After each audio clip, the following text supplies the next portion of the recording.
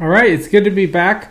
I am back from my road trip, my motorcycle trip, and good news, I survived. Well, barely. I did get stuck in a pretty nasty hailstorm at one point that blew my bike over, and it was a whole thing. But I survived. I'm here.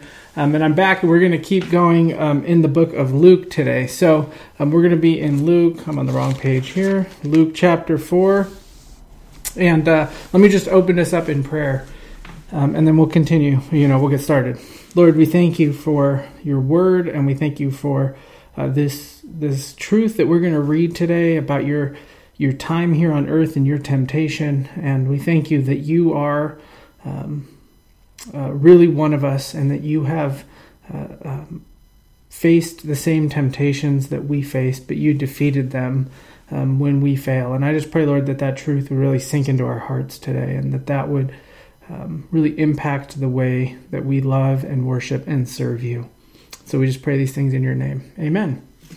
So we've been reading the book of Luke together.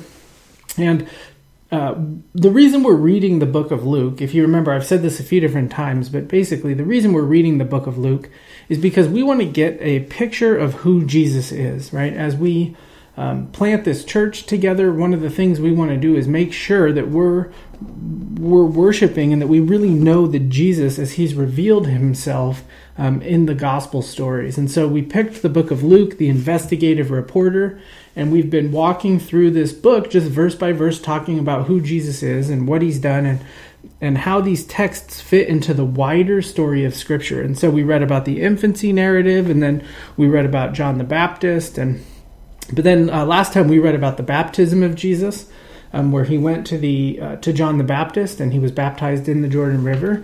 And we read about his genealogy, how it goes back to Adam. And we talked about Jesus as the new Adam, right? The new flesh and blood, actual human being, right? He really was one of us. And that theme will continue to play out in our text today. I actually, originally, when I outlined these sections, I had last week's sermon and this week's sermon in one message about how Jesus is the second Adam, right? The new and better human representative. But then I decided, actually, that was a good spot to break last week, and we're going to take this one a little bit separate. So we're going to do the temptation story of Jesus today. So we're going to start in verse 1. It says, "And Jesus, full of the Holy Spirit, returned from the Jordan and was led by the Spirit in the wilderness." So Jesus now is again portrayed as full of the Holy Spirit. Remember, we've talked about this as we've been talking about the humanity of Jesus, and that he lived his life here on earth during these 30 whatever years, however long he was here. He lived his time here on earth as the Spirit-filled Messiah. And so he set the privileges of his divinity aside, and he lived completely empowered and completely dependent on the power of the Holy Spirit. So all of these amazing things that we see Jesus do, he's doing them, right, as the one who is perfectly empowered by the Holy Spirit. And so here, what does the Spirit do? The Spirit leads him into the wilderness. The Gospel of Mark says that the Spirit drove him into the wilderness, right? The point is that Jesus was so in tune with the Spirit that he followed the Spirit's every lead. He was so obedient to the Holy Spirit's leading that the Holy Spirit may as well have pushed Jesus into the desert. So Jesus goes into the desert led by the Holy Spirit. But why? What was the point? For what? Look at verse 2. It says, for 40 days being tempted by the devil. So just let me take a quick sidebar here. You may be thinking, you really expect me to believe in the devil, right? The red suit, the horns, the pitchfork, the tail, the goatee, right? All that stuff. Don't we live in San Francisco? Aren't we more sophisticated than to believe in all of those fairy tales and all that kind of crap? Do you actually expect me, right, the intellectual, to believe in the devil? Well, yes. Not the pitchfork guy, but the actual, the enemy that the Bible talks about. The Satan is who the Bible talks about. I'll tell you, I was reading about this. I read this story, or this kind of anecdote here. FDR, right? Franklin Delano Roosevelt.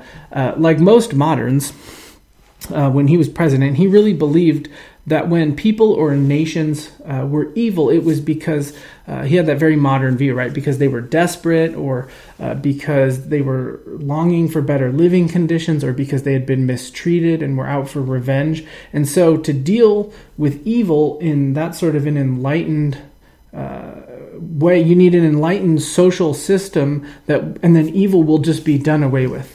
And he talked about later in his life, that's what he believed. And so in a just and good society, evil will just melt away. And because of this, FDR and a lot of the other leaders in America during World War II did not believe the reports that were coming out of Nazi Germany about the Holocaust and about all the things that were happening to Jewish folks in Nazi Germany.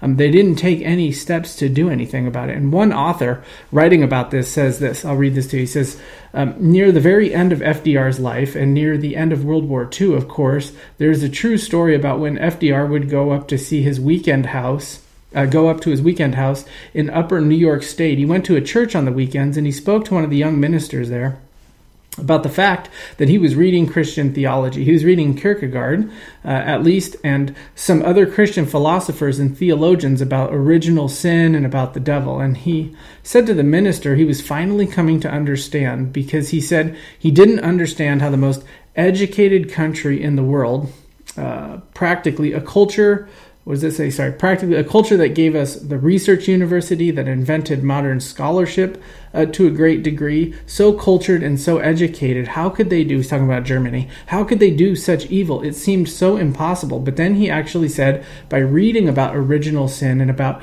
spiritual and supernatural evil, he was finally beginning to understand what happened in Nazi Germany, right? The biblical view of the world and of original sin takes a much more realistic and a nuanced view of the causes and the effects of sin in our world. And so today what we're going to see is Jesus, he's going to go head to head with the enemy, with the very source of evil. And let me just take another quick second sidebar here and just explain one other thing before we actually jump into these three temptations. If you notice, if you read the temptations in Luke and then you go read them in the book of Matthew, they're in a different order. Matthew's order is probably chronological. Luke, a lot of what we read in the book of Luke is ordered more thematically, not as quite as bad as the book of John, or bad, I guess, different as the book of John, where John is very ordered theologically. Luke does that to a certain extent because a lot of writers in the ancient world, that's the way that they wrote. And so he's just doing what, was perfectly acceptable. So when we read it, we go through and we think, oh, is this chronological? It seems chronological, but in Luke's story, it's not always. He groups certain things together. And so Luke here has changed the order probably of the three temptations, but it's not that big of a deal. So let's take a look at them. Look at the rest of verse 2. So it says, for 40 days being tempted by the devil, and he ate nothing during those days. And when they were ended, so he ate nothing during those days. That's where I'm going to stop. So for 40 days, he would have drank water, maybe milk, something like that. As I was researching this, and as I've heard sermons on this topic, this passage over the years, I've heard so much stuff where people spend so much time getting into the details about if a 40-day fast is possible. But that's not really the point. Remember, this isn't a modern biography.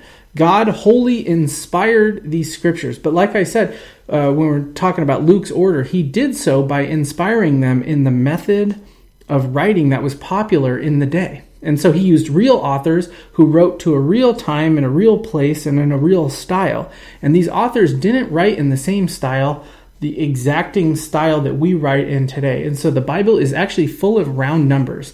And so there's a very good possibility that 40 just means really like a long time. It could have been 45, could have been 25, could have been 40, right? But it was a round number. And I think Luke uses the round number 40 because it's significant biblically, not because it was the exact number of days, although it may have been. The Bible, but the option is there that this was just around 40 days, just like how Jesus was around 30 years old, that sort of thing. And so this number, though, the number 40 is significant biblically, right? The people of Israel which this text is strongly linked to the people of Israel's wandering in the desert for 40 years. And so whenever somebody mentions 40 in the Bible, anybody reading this in the ancient world would have immediately jumped to the story of the Exodus that's told in Exodus and Numbers and Deuteronomy, right? That period was a time after leaving Egypt. It was a time of testing. It was a time of temptations. And if you go and read Exodus and Numbers, you see that the people of Israel went through this test in the desert, except they failed miserably. They were constantly turning away from God. They were constantly rebelling against God and his leadership. They were constantly rebelling against God and his provision, and they whined, and then they all died in the desert. And that took 40 years. So Luke now says Jesus is also going to be in the desert, but instead of 40 years, he's there for 40 days.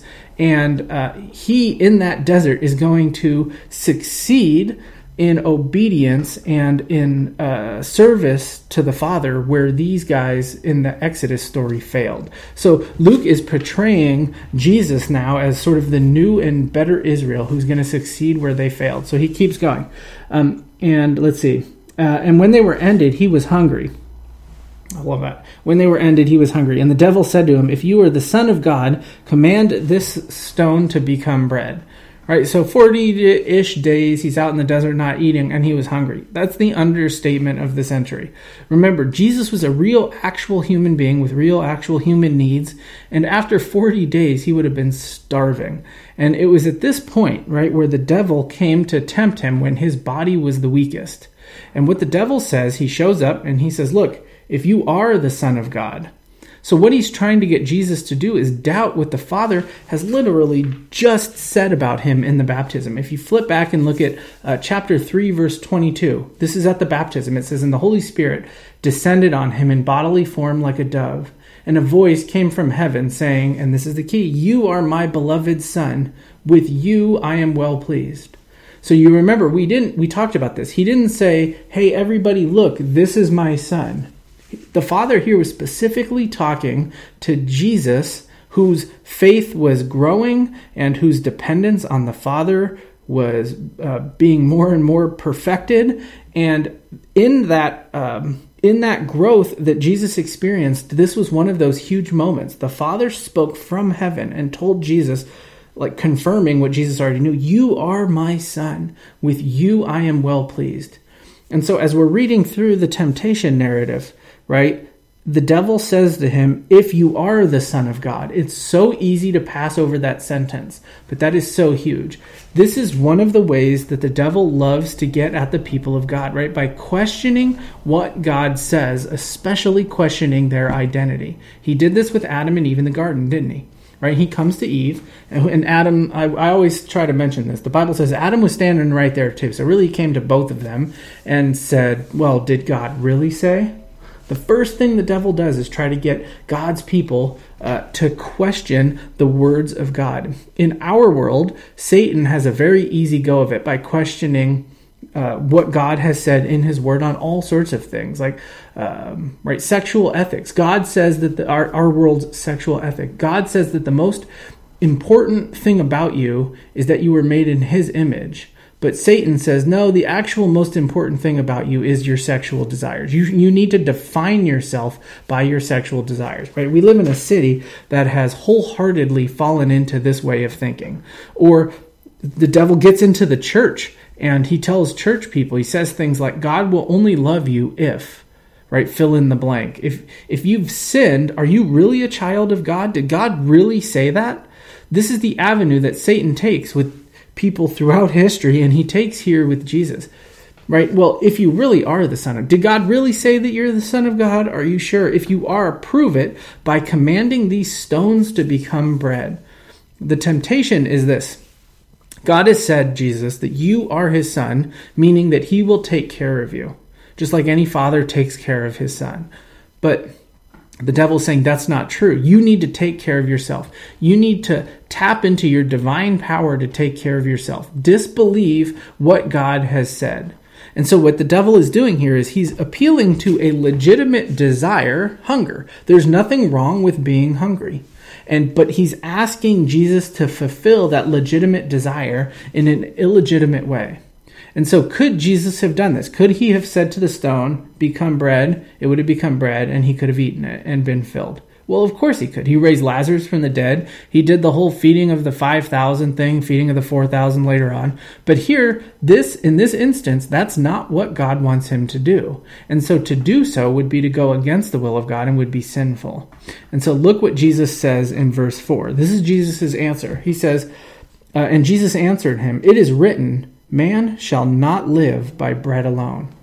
So Jesus immediately jumps to, it is written. The temptation that Satan was trying to get Jesus to fall into was to not believe the word of God. And so how does Jesus respond? By quoting the very words of God.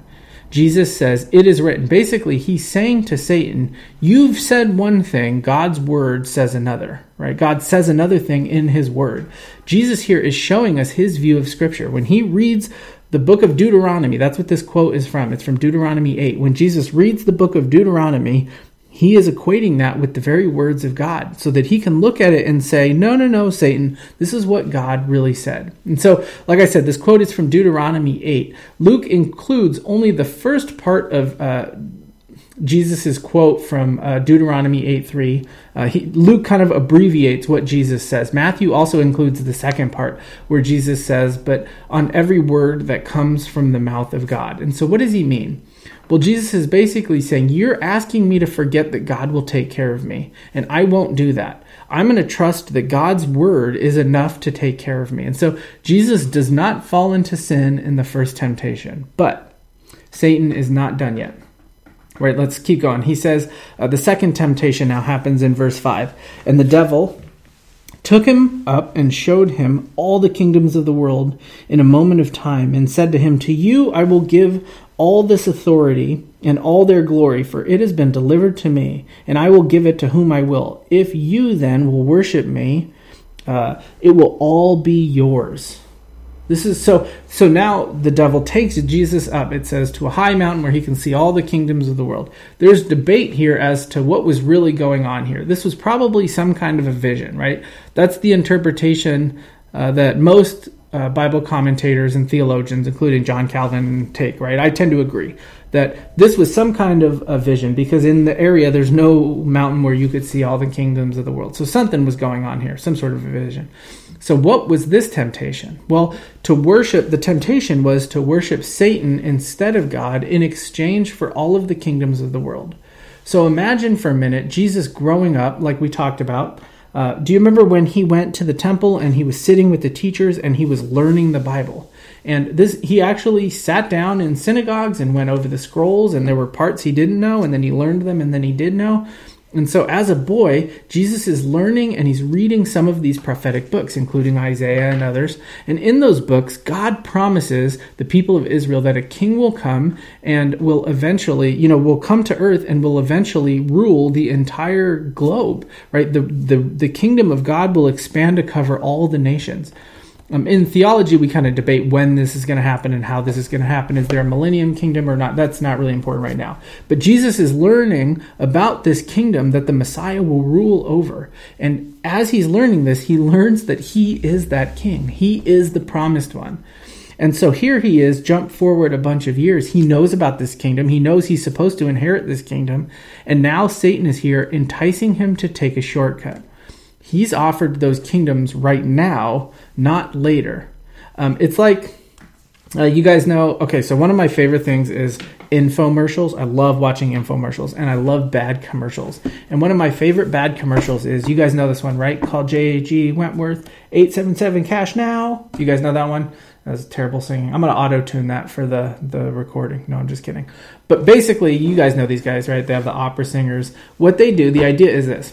If you have some sort of a settlement from an injury or a lottery or something like that, or an inheritance that's coming in from a trust, and you get monthly payments from that, but let's say you want all of it right now. You call J.G. Wentworth at 877 Cash Now, and they give you a smaller lump sum. You take that money, and then they take the payments over time.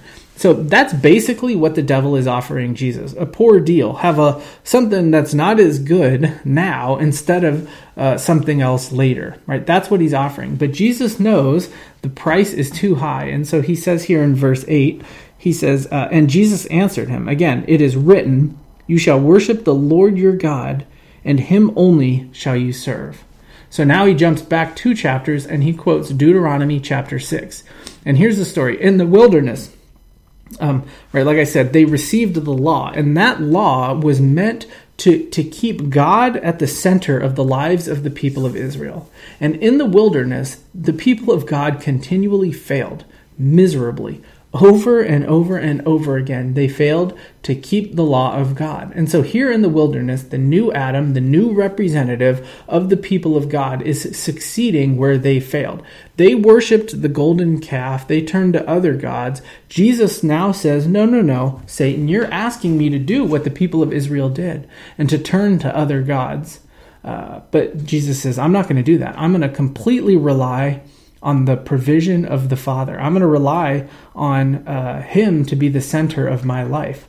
And then verse 9 now, so Satan loses the first round, he loses the second round, so he's going to go 3 rounds now. So look at verse 9. And he took him to Jerusalem, and he set him on the pinnacle of the temple, and he said to him, if you are the Son of God, throw yourself down from here, for it is written, he will command his angels concerning you to guard you. And on their hands they will bear you up, lest you strike your foot against the stone. So Matthew actually places this temptation second. This was probably actually the second one that happened. By the way, let me just do another little quick sidebar as we're talking about the order before we get into these verses. How did Luke know what to write down? How did he know about this? Well, the answer is Jesus probably told his disciples about this at some point. He sat them down and he said, hey guys, let me teach you about temptation. Let me tell you about what temptation and the time I went 3 rounds with the devil in the wilderness while I was weak, So we're learning this because Jesus taught this to his disciples. Matthew wrote them in chronological order. Luke kind of changes the order a little bit. All right, so this third temptation that Luke writes, which is actually the second temptation, he takes him up to Jerusalem. And this is the reason that Luke puts these out of order. Jerusalem is the end goal of Jesus' ministry. Luke organizes his entire book here about Jesus moving towards Jerusalem to the final week where he will face the cross. And so in his order of sort of a theological telling, now the final temptation has to do with Jerusalem, which is also where the book will sort of climax. And so he takes him to the temple complex. So the temple complex was this humongous building complex. It was more than a building. It was like a whole, like a city block, And there were all these different areas of courtyards and different sort of sections of the temple, with the actual temple building in the middle of this giant complex of courtyards. And there was a ton of stuff happening. And if you can imagine, anybody in the ancient world would have been absolutely blown away by the temple complex. And so there's actually, as you read in the Bible, there's actually 4 temples kind of. There's the tabernacle first, which was the tent that the people used. Then there was the temple that Solomon built. David asked to build, but Solomon was allowed to build. That temple was destroyed by the Babylonians in 586 BC. Then the exiles come back and they build this puny little temple on the same site, but where the people who had seen the first temple, Solomon's temple, they see the second temple and they weep because it's so pathetic in comparison to the first one. And then the fourth temple is what we call Herod's temple, which a lot of years later, hundreds of years later, Herod the Great comes along. And he takes that temple complex from the exiles and he remodels it and he builds it into this giant, magnificent temple complex. And so, during this whole time, I guess I'm going to show the picture there on the wall of the temple complex. Now, so Satan now takes Jesus to the temple complex. And what he does now is he quotes scripture to Jesus. Boy, that's not very bright. But so this is what Satan does. He quotes from Psalm 91. And I think here's what he was doing. Since Jesus, don't get those two confused. Since Jesus is quoting scripture, Satan probably thinks, well, maybe I can try to beat him at his own game.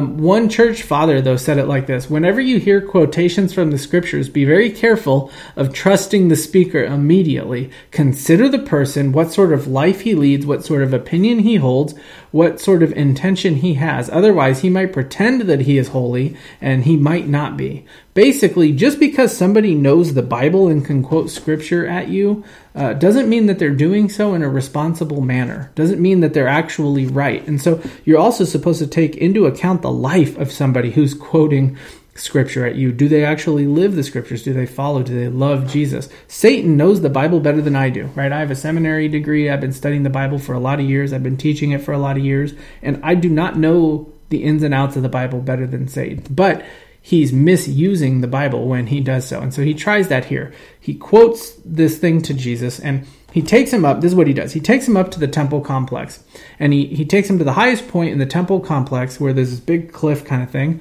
and he asks him to jump off down into the courtyard. Now, why? The question is, what's going on here?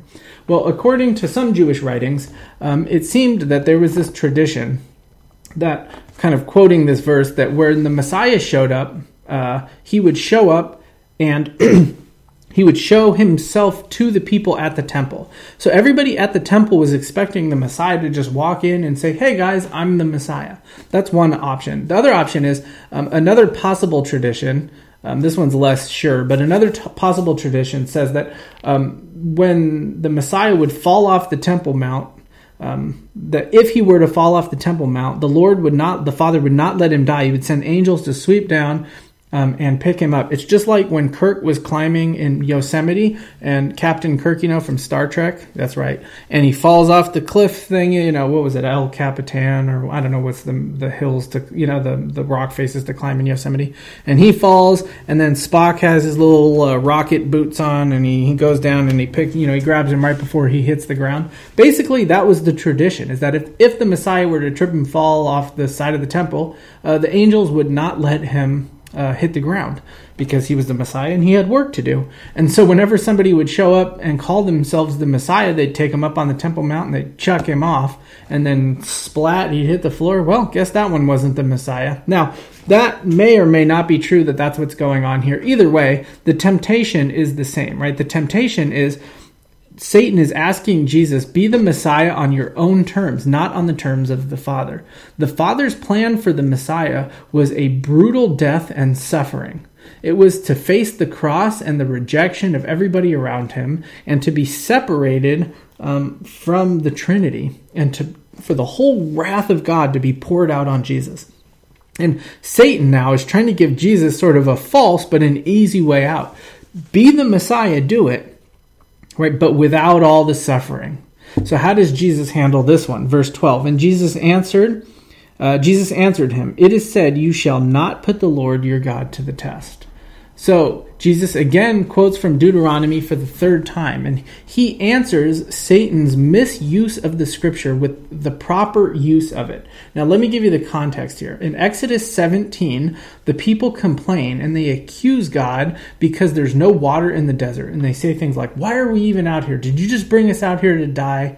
And so God tells Moses, take your staff, from the Red Sea and all that stuff. Take that staff, walk over there and hit that rock, and then a bunch of water is just going to come flowing out of the rock. And so once that happened, the people got their water, and they were, hey, speaking of water, my throat. So once that happened, the people got their water, and they named the place Massah and Meribah, which in Hebrew means testing and quarreling. Okay, so that's the background of the story. So Jesus' quote now is from Deuteronomy 6. It's from years later, where Moses is preaching his sermon in Deuteronomy. It's kind of his ending sermon right before he dies. And he's saying, look, you guys remember what happened there. And he's telling the next generation, don't do what those guys did. Don't put the Lord your God to the test. He will take care of you. His plan for your life and for your nation is better than your own plan. So trust him. Don't test him. Older translations say tempt him, but don't test him. Now, this is the verse that Jesus quotes Satan. You're telling me, Jesus says, not to trust in the Father's plan for me, right? The Spirit-filled but suffering Messiah. But God's word says that I should trust him. So who should I go with? The enemy or the word of God? Should I trust God? And Jesus says, basically, it's no contest. Of course I'm going to trust God. And then verse 13. And when the devil had ended every temptation, he departed from him until an opportune time. So every temptation, David Garland, one commentator, he says this, the phrase every test or every temptation suggests that Jesus faced the whole gamut of temptation and not just these three. It also does not mean that the devil is finished here now. His withdrawal is simply the conclusion to the testing narrative and a temporary concession of defeat. So Satan is not done trying to get Jesus to fall into sin, but he's left him alone for now, and he has conceded defeat, and he stopped his onslaught. Now, that's our text. Let's end this by asking, don't get too excited when I said let's end this, right? You guys know how it works, how when preachers are like, oh, let me just wrap it up here. That means we've got about an hour and a half left. No, let's end this by asking the big question that will really help us understand this passage, right? The elephant in the room. Could Jesus have sinned?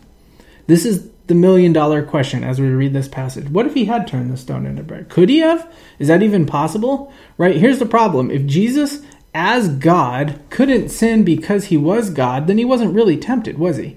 But if he could sin, then he's not really God, right? Now, there's some very complicated theological answers that we don't have time to get into now. Theologians have been wrestling with this for a while, right? Like, I'll just give you a quick lay of the land. One theologian said, for example, that, okay, Jesus, we talked about the two natures of Jesus, human and divine. If he only had a human nature, he could have sinned, but his divine nature propped up his human nature. And so his human nature really was tempted, even though the divine nature sort of prevented that sin. Another theologian put it like this: Jesus couldn't sin, but he didn't know that he couldn't have sinned. And so, this thing is like really messed up. He didn't know that he couldn't sin. So he was genuinely tempted, but he had no idea that it wasn't possible for him to sin. There's a bunch of other complicated answers. Here's the answer I want to give you. It's from that same book we talked about earlier, Bruce Ware's book, The Man Christ Jesus. Now, this is what Ware says, right? Think back to what we talked about before. Jesus is the Spirit-filled Messiah. Remember, he is fully divine and fully human, but he lived his life here on earth empowered by the Spirit. He set aside the divine privileges, and he lived his life as a real human who was pushed along by the Holy Spirit. And so when he resisted temptation, he did so in the power of the Holy Spirit, the same way that we resist temptation. And so if he had grabbed onto his divine nature at any moment, he could have been kept from sin, but he had set those privileges aside. And so Ware says that we need to see the difference. This is an exact quote. He says, we need to see the difference between why something could not occur and why it didn't actually occur. And he gives two illustrations, and I'll kind of modify these a little bit, but basically he talks about a swimmer, long-distance swimmer. Now, I only know one long-distance swimmer. It's Melissa's cousin, Ashley, and she is insane. She's a she works at a firehouse or whatever. I don't know what she does. Is she an EMT? Something. Anyway, but she's also a swimmer. She does water polo, which is basically just a whole bunch of people trying to drown each other while they throw a ball around. Let me tell you, 10 minutes of water polo, I would be dead. But she does that. She also does these Alcatraz swims. And she, which is absolutely insane if you ask me. But she trains, and I'm sure at some point she slowly expanded her range, right? When Ashley was a little kid swimming around the pool, she probably could not have swum from Alcatraz. But now she can, because she slowly expanded her range. She works out. She's got herself ready for the swim. Now, on the day of the big swim, she has a boat that follows her. I don't actually know if she does. I think they do this. But, imagine. She has a boat that follows her. And as she swims, she's swimming and swimming and swimming. No help is needed. Now, she makes it all the way to Pier 39. Now, here's the question. Why is it that Ashley could not have drowned while she was swimming from Alcatraz? Why was it impossible for her to drown? Because there was a boat right there. But why is it that she didn't drown? It's because she trained and she swam and she really did it, right? And so if you went up to Ashley, and you said, oh, of course you swam from Alcatraz. There was a boat there to help you. She'd be like, what? No, I trained. I actually did it. It'd be insulting for you to say that to her. The second example that Ware gives is, imagine a high schooler taking a math test, right? And the test is coming up, and the student he's allowed to use his calculator, but he takes the test, he doesn't use the calculator, and he gets an A. Now, if you said to him, well, of course you did well, your teacher let you guys use the calculators, he'd say, yeah, but I didn't, right? I passed the test anyway. So the point is, although Jesus was God and couldn't sin, he didn't use that divinity to not sin. He did it in his human nature, empowered by the Spirit. And in his human nature, he really was tempted. And he defeated that temptation in the power and the guiding and the wisdom of the Holy Spirit. And Bruce Ware puts it like this. He says, and in fact, the answer Scripture suggests to us is this: Jesus did not sin, not because he relied on supernatural power of his divine nature, or because his divine nature overpowered his human nature, keeping him from sinning, but because he utilized all of the resources given to him in his humanity. And so Jesus defeated these temptations as if he really was one of us, because he really was one of us. But here's another thing. It's even worse than any temptations that we have experienced, right? Let's talk about the extent of Jesus' temptations. So Jesus really was tempted. All right, we get that. But maybe because he didn't have a sin nature, maybe the temptations weren't as bad, right? Well, wrong. Let me say two things about this. First, you can bet that nobody on earth in the history of humanity has ever been assaulted like Jesus was by the devil. A lot of people on blogs and in the Christian sort of, Christian culture, I guess, whatever we call it, they seem to love to gossip about pastors who fail and pastors who fall into sin. But when a pastor falls into some sort of a grievous, especially public sin, there's hurt that gets spread all around. And the devil loves to take down pastors because we're public figures. And I wish that they talked about this more during pastor training and all that stuff and whatnot. But being in church leadership puts a target on your back for the devil, because if he can take you down, he can spread the hurt around. It doesn't just affect you. It actually, there's examples of pastors who were pastors of huge churches that caused just tidal waves of pain around them when they fell into very public sin. And most people read that stuff and they go, that guy was a hypocrite. Of course he's a sinner. But when I read that sort of stuff, I'm brokenhearted, because I know, there but for the grace of God go I, right? The devil was really after that guy because he knew in taking him down, he could do a lot of damage to the kingdom of God. Now, if that's true for just your run-of-the-mill Joe Schmuck pastor, right? Imagine how much more that was true for God's holy Messiah, right? For the promised king that was to come. And so for Jesus, his entire life, he was the number one target of the enemy. So that's the first thing. But here's the second thing. Not sinning made it worse.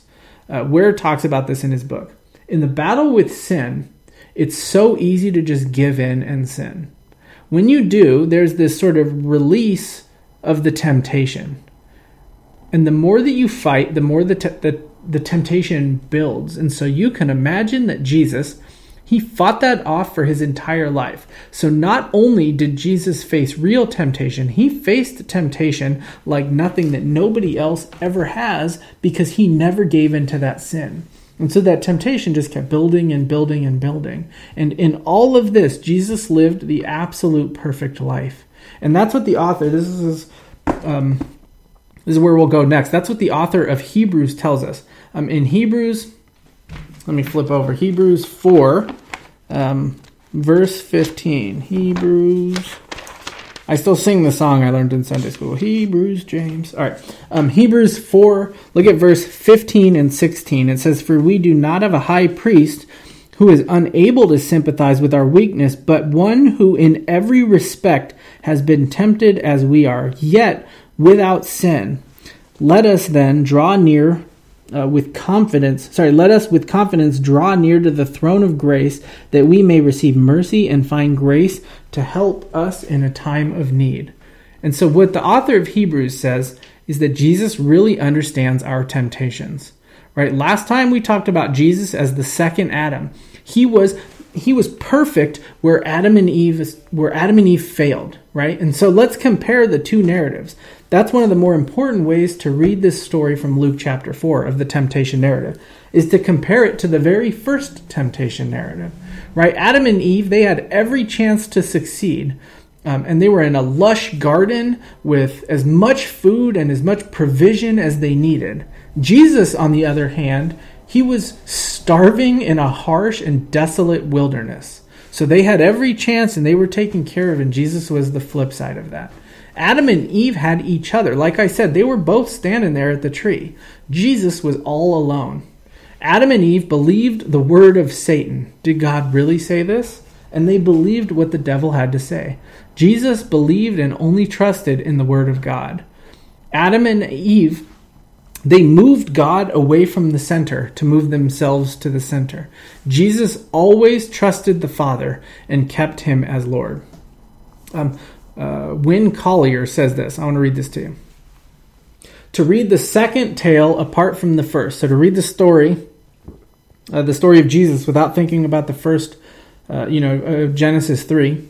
To read the second tale apart from the first does injustice to the whole scripture as a narrative, but it also does injustice to Jesus' decisive action against evil. Jesus' temptation in the wilderness does not primarily sketch a moralistic story providing helpful hints on how we too, with a bit of Jesus' inspiration, can conquer the tempter. Rather, Jesus' hostile standoff with evil was a reprisal for all humanity, for all humanity had lost in Eden and could never on our own regain. When Jesus emerged from the wilderness as the victor, his triumph signaled an end already set in motion, evil doomed to obliteration, and humanity destined for joy. So do you see there what that commentator says? This story is not about, well, how do I not sin when I face temptation? I'll just quote the Bible, right? The way that this text fits into the whole Bible, into the whole story of the gospel, is the key. Jesus really became one of us. He was really tempted as we are, and he really defeated the devil, and he defeated evil.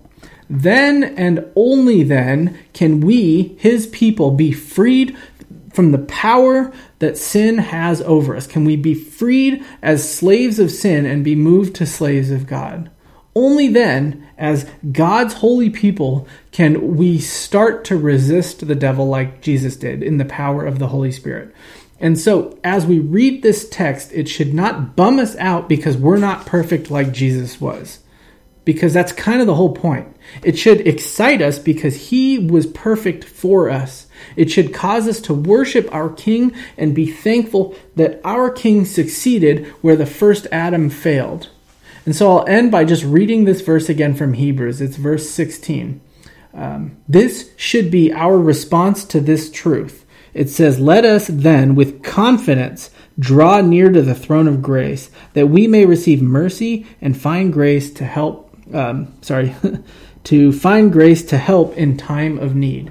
Jesus' success in the wilderness, what it should do is drive us to worship, to come near to God, to the throne of God, and to receive his grace with confidence because we know that Jesus has defeated the enemy.